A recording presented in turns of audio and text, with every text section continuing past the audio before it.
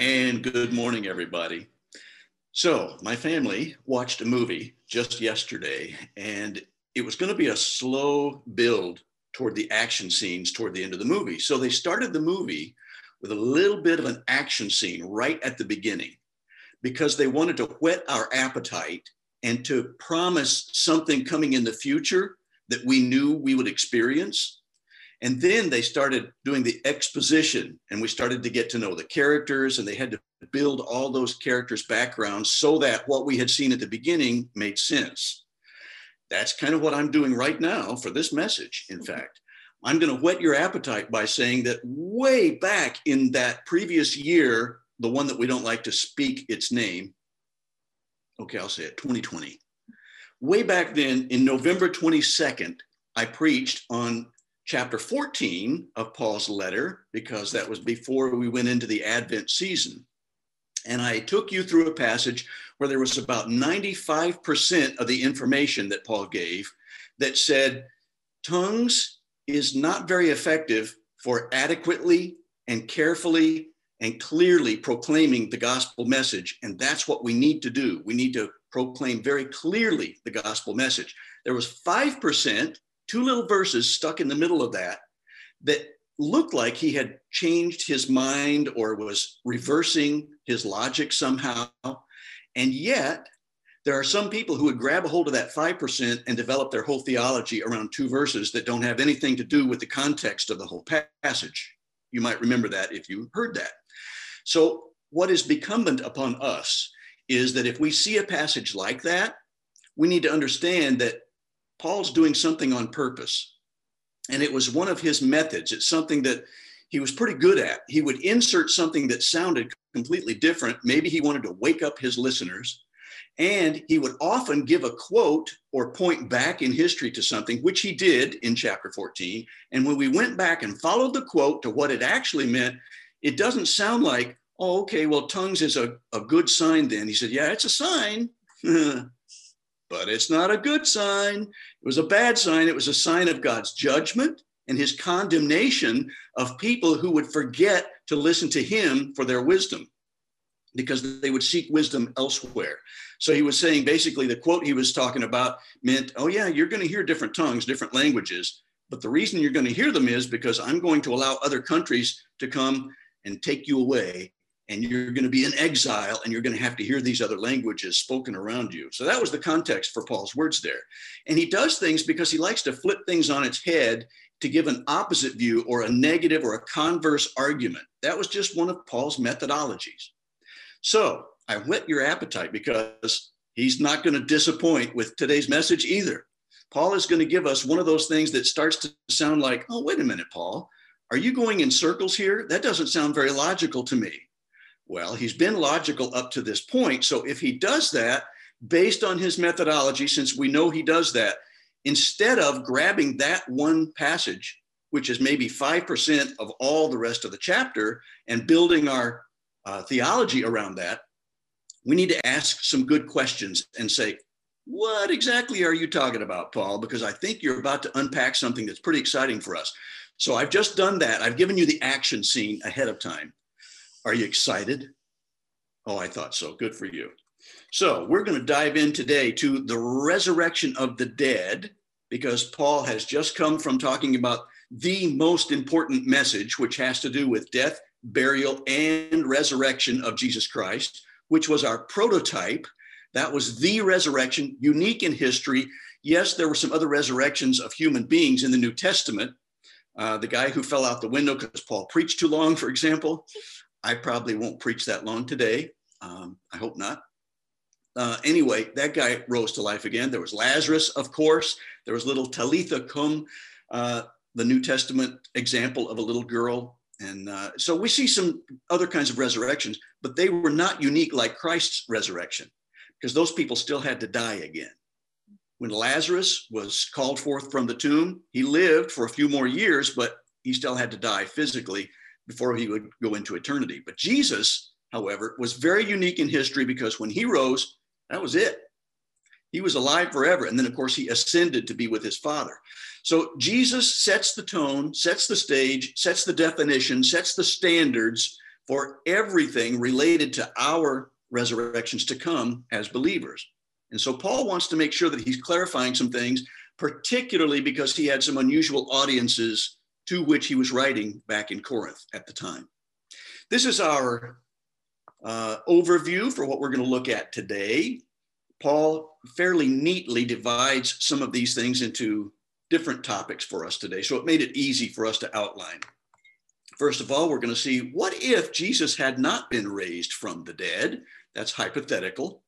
And then here's what happens because Jesus has been raised. So don't get too excited when you see that first one and you say, what if Jesus had not been raised? Oh, no. Is Paul going to suggest that maybe he wasn't? No, it's okay. Just calm down. Here's what happens because Jesus has been raised. He's arguing from a hypothetical situation. Then he says, these are some of the facts that we know for sure because he has been raised. And then thirdly, he's going to correct some theology that he was writing to in Corinth at that day, which, unfortunately, some of which has already been carried way up into today's time. And so we can say, yeah, we need to correct our theology too if we have bought into some things that were way off on the wrong foot back in the first century AD. Are you ready to go? Mm-hmm. If so, say from where you are, I'm ready to go. Okay, thank you. Good for you. Paul came, I know this is coming as a real shock to you. He was born before Frank Capra was born. Were you aware of that? It's true. Every time I read this particular passage, I can't help but go all the way back to It's a Wonderful Life. And probably because it's weighing so close on my mind this time is because we watched it just about 3 or 4 weeks ago. And so I'm reading this hypothetical situation that's so similar. And I can't help but wonder, I wonder where Frank Capra got his idea for the big picture of his movie, It's a Wonderful Life. Maybe, maybe not. Might have come from 1 Corinthians. Who knows? We'll see. But it's interesting to me to think about that movie and to understand that there was this good guy, an upright fellow who put others before himself. He kept turning down his own opportunities so that he could keep the savings and loan going. And you've probably seen the movie. You're probably aware of it. Those two towns, the one that was the hypothetical town, the one that we got to see because the angel was able to tell him, okay, you're going to get your wish. I'm going to show you what life would be like if you had never been born. That's what's taking us into this passage here. And we got to see it became Pottersville. It was awful. I wouldn't want to live in Pottersville, would you? Of course not. And then there was that wonderful Bedford Falls. And that was the town that was influenced so positively by this wonderful character, George Bailey. And because of his selfless character and the way he poured himself into everybody else's lives in that town, it became kind of an idealized little town where everybody cared for each other. Well, that's what takes us into this hypothetical situation that Paul is going to talk about. So let me read to you this first section about a hypothetical what if from verses 12 through 19 of 1 Corinthians chapter 15. But if it is preached that Christ has been raised from the dead, how can some of you say that there is no resurrection of the dead? If there is no resurrection of the dead, then not even Christ has been raised. And if Christ has not been raised, our preaching is useless, and so is your faith. More than that, we are then found to be false witnesses for God.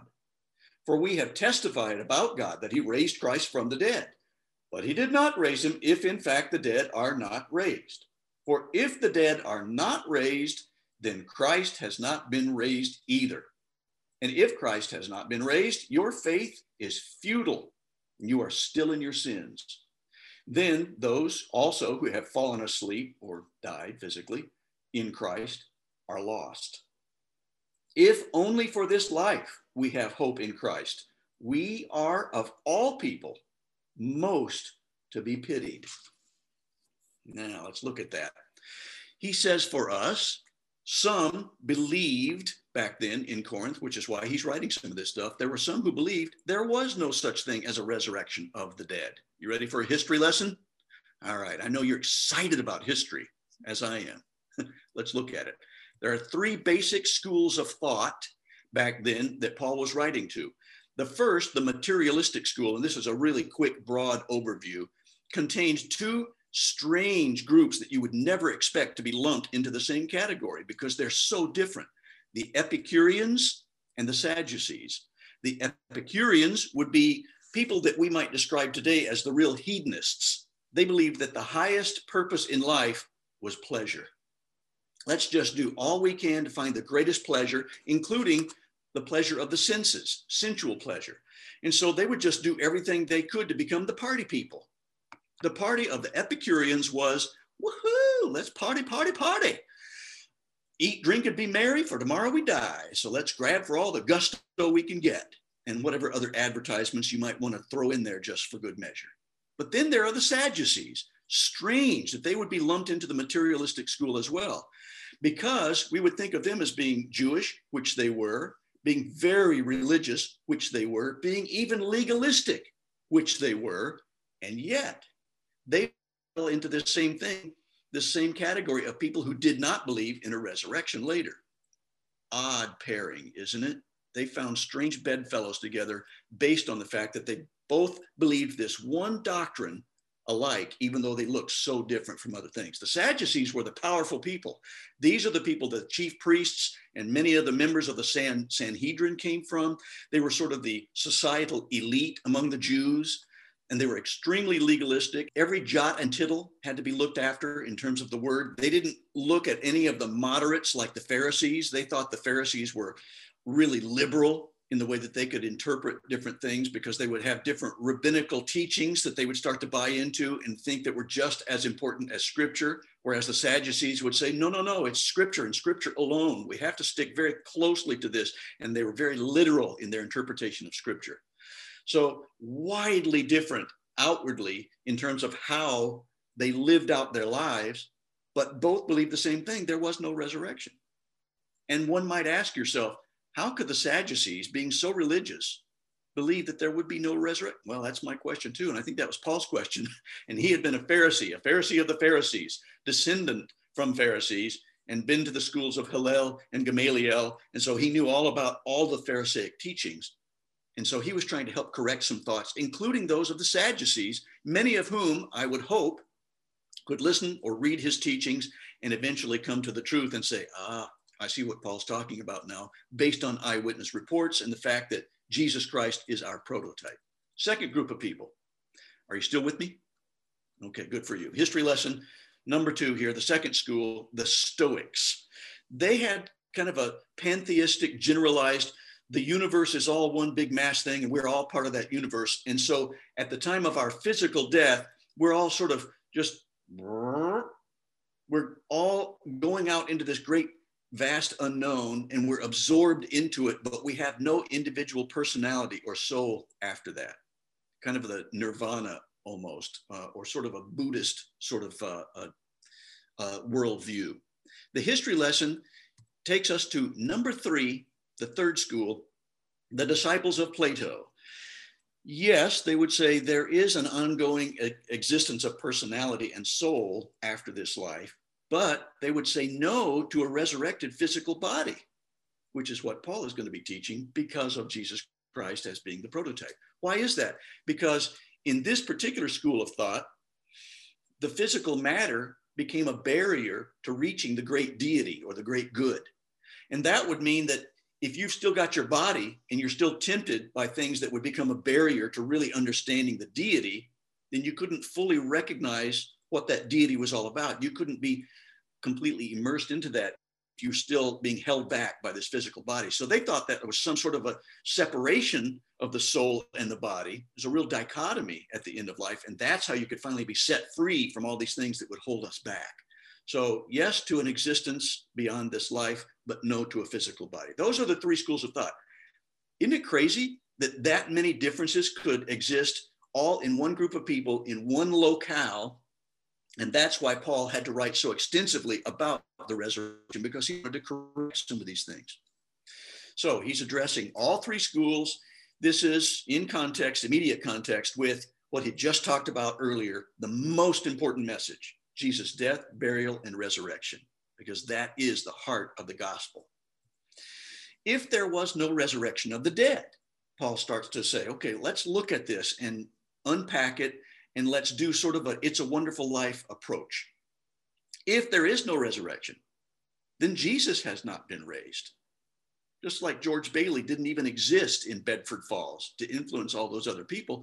Well, if Jesus has not been raised, there's a whole series of domino effects like we would see in Bedford Falls as well. Then if Jesus has not been raised, then the apostles' preaching was useless. Why would the apostles be traveling all over the place preaching what they've been preaching if they didn't believe that it was true? Well, they shouldn't, because their preaching would be absolutely useless. It would be preaching about something that was completely man-made and just mythology. And if that was true, that Jesus had not been raised, the apostles would found to be even worse than just deluded. They would be false witnesses. They'd be liars. They would be guilty of perjury because they were staking their life and their reputation and God's reputation, quite frankly, on Jesus' resurrection, because they were trying to point people to God, knowing that Jesus was the incarnate God placed here for our benefit. So he was following the logic all the way through to say, if all this was true, then even what I'm saying to you, what I have been preaching to you, I'd be a liar. I'd be a perjurer. Well, if God hadn't raised Jesus, then nobody else can be raised either. And conversely, if nobody is raised, then Christ wasn't raised. This is the part I was whetting your appetite with earlier. We read that and we might go, oh, Paul, come on. You're circular reasoning. You're like trying to give the definition of the word by using the word, which you're not supposed to do. You're trying to do something that doesn't make any sense logically. Well, there's method to his madness, just like it was back in chapter 14 when he inserted those two things that were flipping the logic on its head so that we would be forced to listen to something and look at a quote from the Old Testament. This time, Paul is doing something that would in the Latin be considered a reductio ad absurdum. So, like a great phrase, isn't it? It means that he's pointing out the absurdity of those who did believe certain things because he was actually kind of putting on his snarky face. And if you understand this literary device, which he uses in other places, I've talked to you about how he can be pretty facetious at times. This is one of those facetious times for Paul. That's exactly what some of his critics were saying. They were using one thing to try to identify the other, and they were really just trying to define the word by using the word. And it doesn't work for Paul. So he was pointing that out by doing this. So you could imagine with his tongue planted firmly in his cheek, God saying, well, if God hadn't raised Jesus, then nobody else can be raised. And conversely, if nobody's raised and Christ wasn't raised, he's basically saying, we need to be more logical in looking at this, folks. And you're not pointing out to yourselves the fact that you're not logical. That was Paul's approach here. If there was no resurrection of the dead, if Christ wasn't raised, then he says to those people who are believers, who claim to be believers in Christ, your faith is futile because you are still in your sins. He had previously, in some of his other writings and in the earlier parts of 1 Corinthians, had actually pointed to the believers to say, you are part of the proof that God changes people because you're changed. You believe that you're no longer dead in your sins, and I've seen you come to life. I've seen you become a new creation in Christ. I've seen you start to change your character. And so that's evidence in itself that Christ is real because you embraced him and you placed your faith in him and he gave you his Holy Spirit. And so he's starting to implant those fruit of the Spirit. And so now I can tell that Christ is real. And he's saying, but if all this wasn't happening, if this was Pottersville instead of Bedford Falls, hypothetically, then if Christ wasn't raised, your faith is futile. You're believing in a myth. And so it's just a placebo that's worth nothing. It's got no substance. And that means that the believers who have already died and gone before us are lost. There's nothing in store for them in the future either, at least no good thing. If you do believe in a heaven and a hell, then they're in hell. If you do believe in just an afterlife you're absorbed into the great unknown or into the great nirvana or into the great whatever, like the schools of thought of those who followed Plato, then they've really got nothing to look forward to, like what we described to you in the message in verses 1 through 11 about Jesus' death, burial, and resurrection. He's basically painting a really bleak picture. It's real Pottersville for them. And then he says, if this life is all we've got, if all we have is to look forward to what we can gain here, which is exactly what the Epicureans believed, eat, drink, and be merry, then man, we're the most pitiful people on earth. We should be pitied more than anybody else because we're deluding ourselves. We are not based in reality. And we're just kind of putting on our rose-colored Christian glasses and saying, oh, God brings about good to all those who love him and are called according to his purpose. That's not true. And so we're living in our anxiety and our fear, and we're going to die miserable. He says, we should be pitied. Pat Nixon is the example here. I put that for you because I visited a psych ward way back when I was in high school. So this is like over 4 decades ago.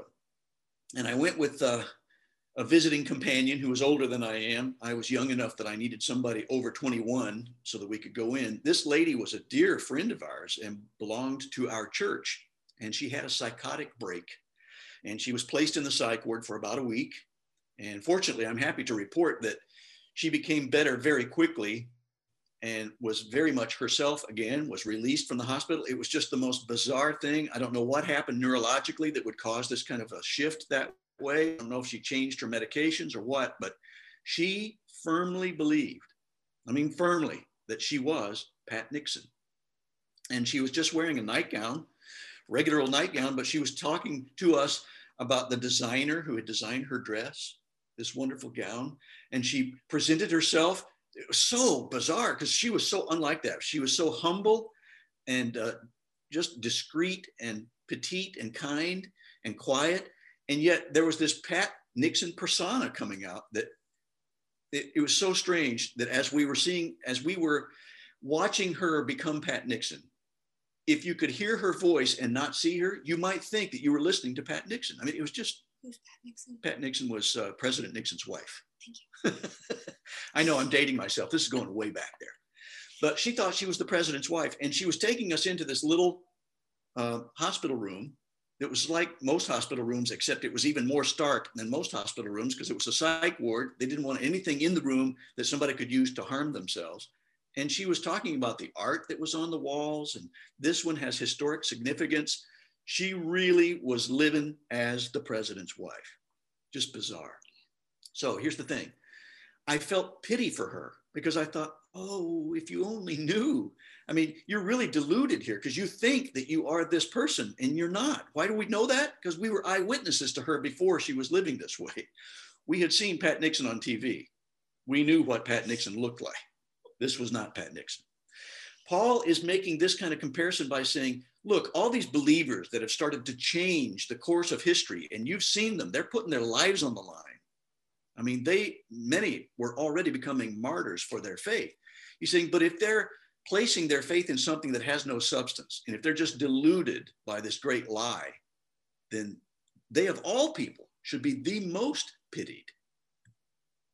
But, and this is where Clarence the angel comes in and he answers George Bailey's prayer when George says, but I want to live. Dear God, let me live. And the minute he says God, the snow starts to fall again. His lip starts bleeding. He finds Juju's pedals. Everything's going to be okay because he's back in Bedford Falls. It's not Pottersville anymore. The guy, Ernie or Bert, can't remember which one it is, the cops, which, by the way, was the inspiration for the Ernie and Bert on Sesame Street. That's for free. He recognizes him and says, George, he says, you know me? He goes, yeah, everything's going to be okay. Why is that? Because everything is as it should be, and it's based on reality. Here's what happens because Jesus has been raised again. Let me read that passage now, verses 20 through 28. But Christ has indeed been raised from the dead. The first fruits, that's an important word, we're going to look at that. The first fruits of those who have fallen asleep, AKA died. For since death came through a man, the resurrection of the dead comes also through a man. For as in Adam, all die, so that's the first Adam, so in Christ, all will be made alive. It's the second Adam. Paul refers to that later, I think even in this chapter, down around verse 45 or so. But each in turn, Christ the first fruits, then when he comes, those who belong to him. Then the end will come when he hands over the kingdom to God the Father after he has destroyed all dominion, authority, and power. And that's referring to evil dominion, authority, and power. For he must reign until he has put all enemies under his feet. The last enemy to be destroyed is death. That's why it was important that he's talking about the real death, burial, and resurrection in the first 11 verses here, because that's the message of the gospel. Christ has destroyed the last enemy, which is death. And that was the enemy that was a part of the curse because of sin. Verse 27, for he has put everything under his feet. Now, when it says that everything has been put under him, it's clear that this does not include God himself, because God is above everything, who put everything under Christ. When he has done this, then the Son himself will be made subject to him who put everything under him, so that God may be all in all. It's a wonderful time that we're looking forward to, because there is a resurrection. Some pretty deep and important theology going on here with Paul. Christ is the first fruits. This is important because of those Jewish believers, including the Sadducees. They would have understood about the Old Testament practice of the first fruits offerings. They would have the wave offerings, the grain offerings. There would be something right around the very first harvests in spring of the barley and the wheat. This was the very first, and they would take the very best and give it to God as an offering. What was that for? For one thing, it recognized that God was the giver of all good gifts. And so it was to be able to say, thank you, God, for providing everything we need, for sustaining us and providing for our well-being, including everything we need for nutrition. You've given us life through this, and we give you life back. There was a promise of more to come as well. The reason they did it at the beginning was not because they were going to give God the leftovers. They were going to give God the first at the beginning of the harvest, because they knew that there was a promise of much more to follow, because they had just gotten started. And there's going to be a great harvest and much more fruitfulness as time went on. And there was a connection to the Passover, because there was this whole season that they would celebrate. And Paul knew that those Jewish believers back then, or the Jewish people who were looking for truth, hoping to become believers in Christ, moving away from their legalistic Jewish adherence to the law, they were connecting this thing to the Passover, because he would understand that everything Christ did was to fulfill that Passover. It's because those of us who are under the blood are passed over, and he's covered us with his blood. So there was all that wonderful symbolism that Paul is using here. That's one of the reasons why he used first fruits there. And it's a reason for hope for all believers. If Christ, in fact, was the first fruits, if he was the first offering, then, oh my goodness, there is so much more to come. It's going to get so much better. And then he's starting to connect the first Adam and second Adam here. This is the first time Paul introduces it, and he's going to expound on it a little bit later, as I said. There's death through Adam, because sin entered the world through the very first human beings. And then all of us have sinned since then, because we were tainted with sin. All have sinned and fallen short of the glory of God, as he says in Romans. But there's life through Christ. So he's making a comparison and a contrast between Adam, the man, and Christ, also a man, but far more than just a man. He was God incarnate, and he was the only one who was the unblemished lamb capable of providing for us the kind of death, burial, and resurrection that it required to pay for sin and to finally get rid of that final enemy, which was death. He says in verse 21, for since death came through a man, the resurrection of the dead comes also through a man. Contrast. In Adam, all die. So in Christ, all will be made alive. And it's a fulfillment of bookends all the way from the very beginning of what happened in history, starting with creation, until finally we can become a new creation in Christ because of Jesus and what he did for us. It's a beautiful poetry. And when Paul writes this way, and you start to connect the dots that way, you just see it expanding in such breadth and depth that you think, this guy's brilliant. Well, he's also inspired. That helps.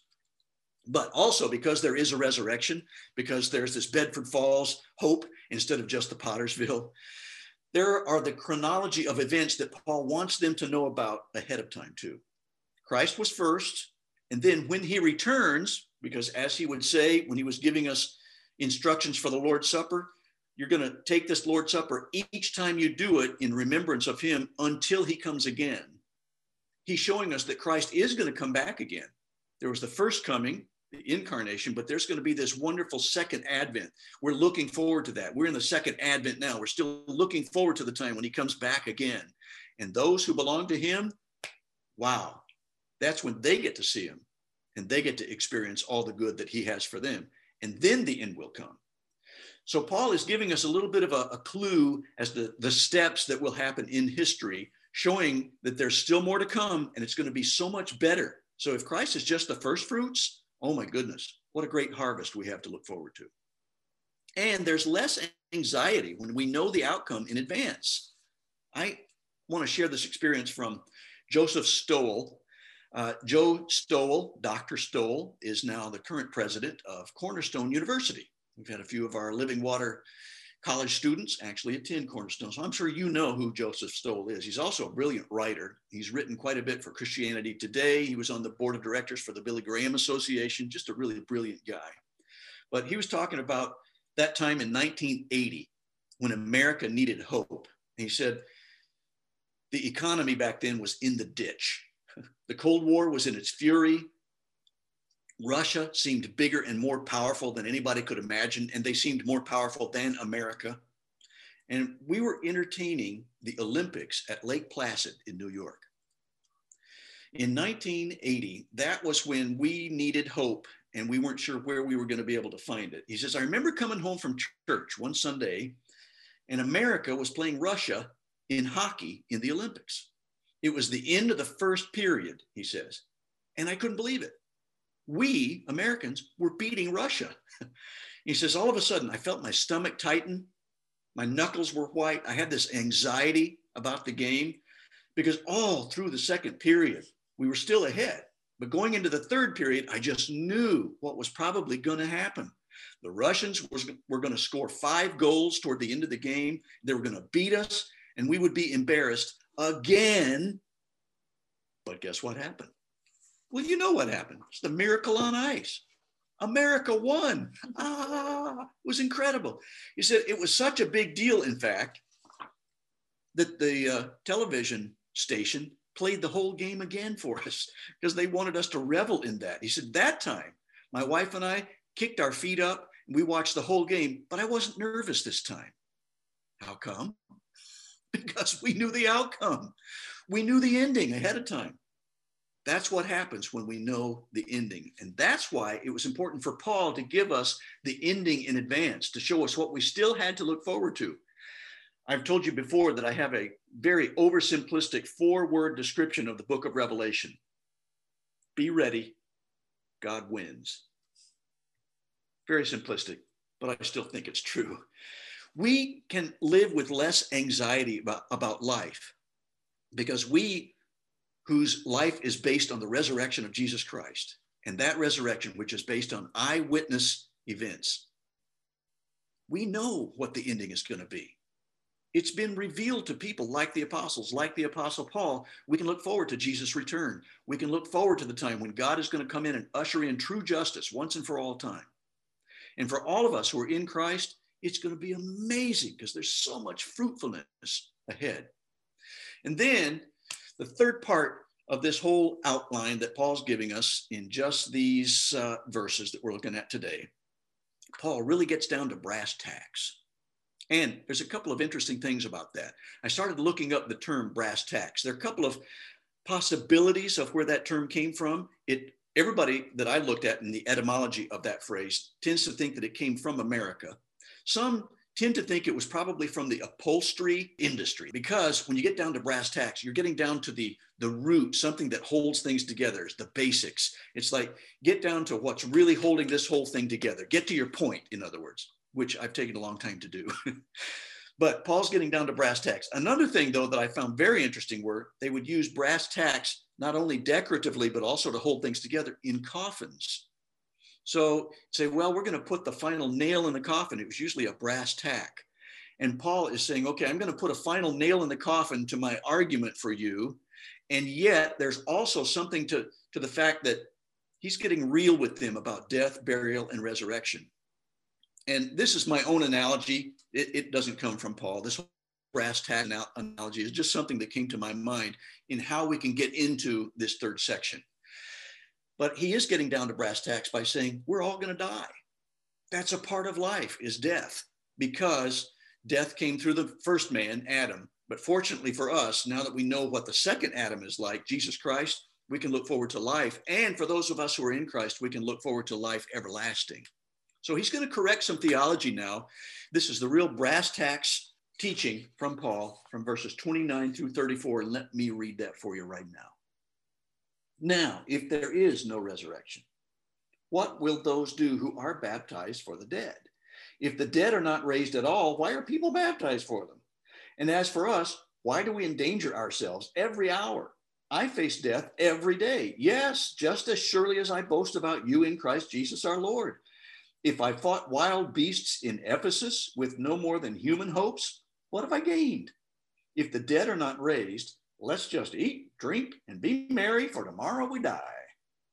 Do not be misled. Bad company corrupts good character. Come back to your senses as you ought and stop sinning. For there are some who are ignorant of God, and I say this to your shame. Let's unpack this last section together. Again, as I mentioned from chapter 14, 5%, people will grab the 5% that has nothing to do with 95% of the true context, and they'll build their theology around something that's completely the opposite of what Paul intended. Same thing can happen also in this passage. Some people will read, now, what will those do who are baptized for the dead? And they'll say, oh, that means we should baptize for the dead, right? Let me be clear with this. No, we're not supposed to baptize for the dead. Again, he's using this ad absurdum argument by saying, there's some of you, which makes no sense at all, because if you're falling into one of the camps that says there is no resurrection of the dead, and yet if you want this smorgasbord of ideas, if you're trying to bring in as many eclectic ideas in worship as you can, so that you say, well, some of the pagans are doing this, so I think I'll do that too. I'll just go ahead and baptize for the dead too. He said, it makes no sense. What you're doing makes absolutely no sense. So he was trying to correct their theology back then, which is not an endorsement of baptism for the dead. If anything, it's saying it's a silly idea. And it's something that we shouldn't take either into our observances, because there's the one time for us while we're still alive. And as long as we have a breath in our lungs, we can call out to God, call out for his salvation. We can be saved. And we know that our salvation is secure only because of what Christ has done for us, not because of our good works. But once a person has died, that's it. And Paul makes that clear, not only here, but in several of his other letters as well. So no, he's not endorsing baptism for the dead. I want you to repeat after me. No. No. There is no baptism for the dead. Okay, thank you very much. It's always nice to have antiphonal interaction with this large crowd that we've got today. If Christ has not been raised, why would we put ourselves in peril so often, he says. And he gives one example, but in a couple of other examples later in some of the other places like the book of Acts, we can see all the peril that Paul was involved in. So much peril. This guy was in so much danger so much of the time. I mean, he was like the Jason Bourne of apostles. And he would go from one dangerous situation into the next. Why would he keep doing that if he didn't believe that what he was preaching was true? Because he did believe it. Why would he believe it? Because he had seen it. It was eyewitness evidence. I keep saying this to you, and I want to make sure that it's clear. We have an eyewitness evident event, and that's why Paul could get so excited and ramped up as I just did. I'm going to calm myself down now for just a minute. That's why Paul would put himself in peril, because they believed it was true. If the dead aren't raised, we might as well party with the Epicureans. That's a paraphrase, but that's what he's saying. Eat, drink, be merry, for tomorrow we die. If pleasure's all we've got, well, let's just grab for all the gusto we can get. Does he endorse it by saying that? Well, absolutely not. Clearly not. I mean, you can even see, because of the arguments that he's giving, that there's so much more than just physical, temporal pleasure. It's not about just immediate gratification for the believer. We have something so much better to look forward to because we are in Christ. And then he says, bad company corrupts good character. Don't be misled by bad company. I really appreciated, Steve, your sharing this morning in our growth encounter time about shepherds and sheep and what influence us and what are the things that can distract us and irritate us. And the fact that media, it feeds so much of the bad ideas to us today. We have to be very cautious about what we're allowing into our brains, because we'll be so influenced by the media. And a majority of the media we can see today is not going to be edifying, and it's not going to be pointing us to the truth that Paul is pointing us to right now. So that means that we have to really guard our minds and our hearts and our lips, and everything that we would do needs to focus on what we would implant into our brains that would help us not become influenced by bad company, corrupting good character. And apparently that was happening in Corinth, or he wouldn't have written it. You see, don't hang out with these people who don't believe in a resurrection and listen to what they're having to say. Stop it. Just stop it. He says, come to your senses. He's seeing that almost as if it's a temporary insanity for them to be so misled, even after they had originally said, yes, I believe this. And then for them to start getting pulled away from what they had built their foundation of truth on. He says, stop that. Come back to your senses.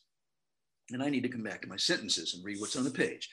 There were some back then who were, and as he described it, ignorant of the truth. That means that they didn't have enough truth yet to know how to develop good wisdom. And he says, don't go to those people to develop your wisdom. Don't get your wisdom from ignorant people. Go to those people who have seen the truth, have witnessed the truth, and are witnessing to the truth, like the apostles' teaching. And then there's one man who got a grip on the truth, and I ran across this, and he's good one to sum up what we have going on here, because I was just astounded by his story. And when I found out he was from Northern Ireland, and I had gotten to know David Dara from Northern Ireland, who was the associate pastor in Dalkeith when Joy and I were there, and then Callie joined us a year and a half ago in the summer in Scotland. I realized that this guy has a great story and I need to share it. So Alistair McGrath is his name. He's from Northern Ireland, Belfast, in fact. He's a theologian now, a minister, a historian, and a scientist. He's a pretty brilliant guy. And before he came to faith in Christ, he was a devout, and I mean devout, atheist. He was one of these kind of evangelical atheists. He was actually trying to preach atheism to other people and espouse all the positive things about being an atheist. So McGrath tells his own story about the first time he began to awaken to the hope of the life that he found and the hope that he found in the resurrection. I'm reading straight from him now. This is a quote from Alistair McGrath. As a young man, I was a grumpy and frankly rather arrogant atheist. I was totally convinced that there was no God and that anyone who thought there was needed to be locked up for his or her own good. I was majoring in the sciences at high school and had won a scholarship to study chemistry at Oxford, beginning in October 1971. I had every reason to believe that studying the sciences further would confirm my rampant godlessness. While waiting to go up to Oxford, I decided to work my way through a pile of improving books. Needless to say, none of them were religious. Eventually, I came to a classic work of philosophy, Plato's Republic. We talked about the disciples of Plato here, which is another reason this caught my eye. I couldn't make sense of everything I read, but one image etched itself into my imagination. Plato asks us to imagine a group of men trapped in a cave, knowing only a world of flickering shadows cast by fire. Having experienced no other world, they assume that the shadows are the only reality. And yet the reader knows and is meant to know that there is another world beyond the cave, awaiting discovery. Now, as I read this passage, the hard-nosed rationalist within me smiled condescendingly. Typical escapist superstition. What you see is what you get, and that's the end of the matter. And yet, a still small voice within me whispered words of doubt. What if this world is only part of the story? What if this world is only a shadowland? What if there is something more powerful and more wonderful beyond it? Those were the thoughts that God's Holy Spirit used through Plato, of all people, who didn't even believe in a physical resurrection, to start stirring Alistair McGrath's heart. he eventually came to the conclusion that, as Paul has taught in 1 Corinthians, there definitely is a world beyond this one. And Christ, our first fruits, has shown us that life after death is not only possible, but he is making sure that we can follow him by trusting him with our eternal future. I just get so amazed at what God uses to get through to people's hearts. And I'm grateful that he does. I'm grateful that he's so amazingly omniscient and so powerful that he can know a person's heart and use the exact thing they need to start stirring that heart in a way that would awaken their spirit to his spirit. So what's your story? Have you got a grip on that truth that Paul's been talking about? Have you got a grip on the theology that he's teaching us that's based on the real most important message of Christ's death, burial, and resurrection? Have you got a grip on the fact that there will be a resurrection? Some will be resurrected to a life forever in the presence of God, others to the most miserable life ever, because it will be constant misery apart from God, and that there are only those two choices. Have you got a grip on that? That's what Paul wants us to know. And he's willing to risk his own life and to go from peril to peril to share this truth because he believed it with all of his heart, mind, and soul. Why did he believe it? Because it was real, because there was eyewitness evidence. And that's what I want you to have a grip on as well. So what's your story? Do you want Christ? If you don't have him already, he's available and he's calling to you. His spirit would love to be able to capture your spirit and to envelop you with his love and grace and mercy and show you the way so that we can look forward to that eternal life together. Let's pray. Father, I pray that this gospel, which Paul has so clearly shared with us, and now which includes life with a promise of resurrection, will be embraced by as many people as possible. Oh, it would be so great to have a wonderful resurrection experience and a reunion for all of us, because we care about each other. We care about those loved ones and our friends, and I want them to know you as I know you, so that we can have that reunion and live in your presence together in the community of faith where people care about each other and there's true justice and there's not a selfish motive for what we would do for one another. And that's what you have in store for everybody who would embrace Christ. It's what we long for in this life, but we're not going to see it just yet because sin is still present.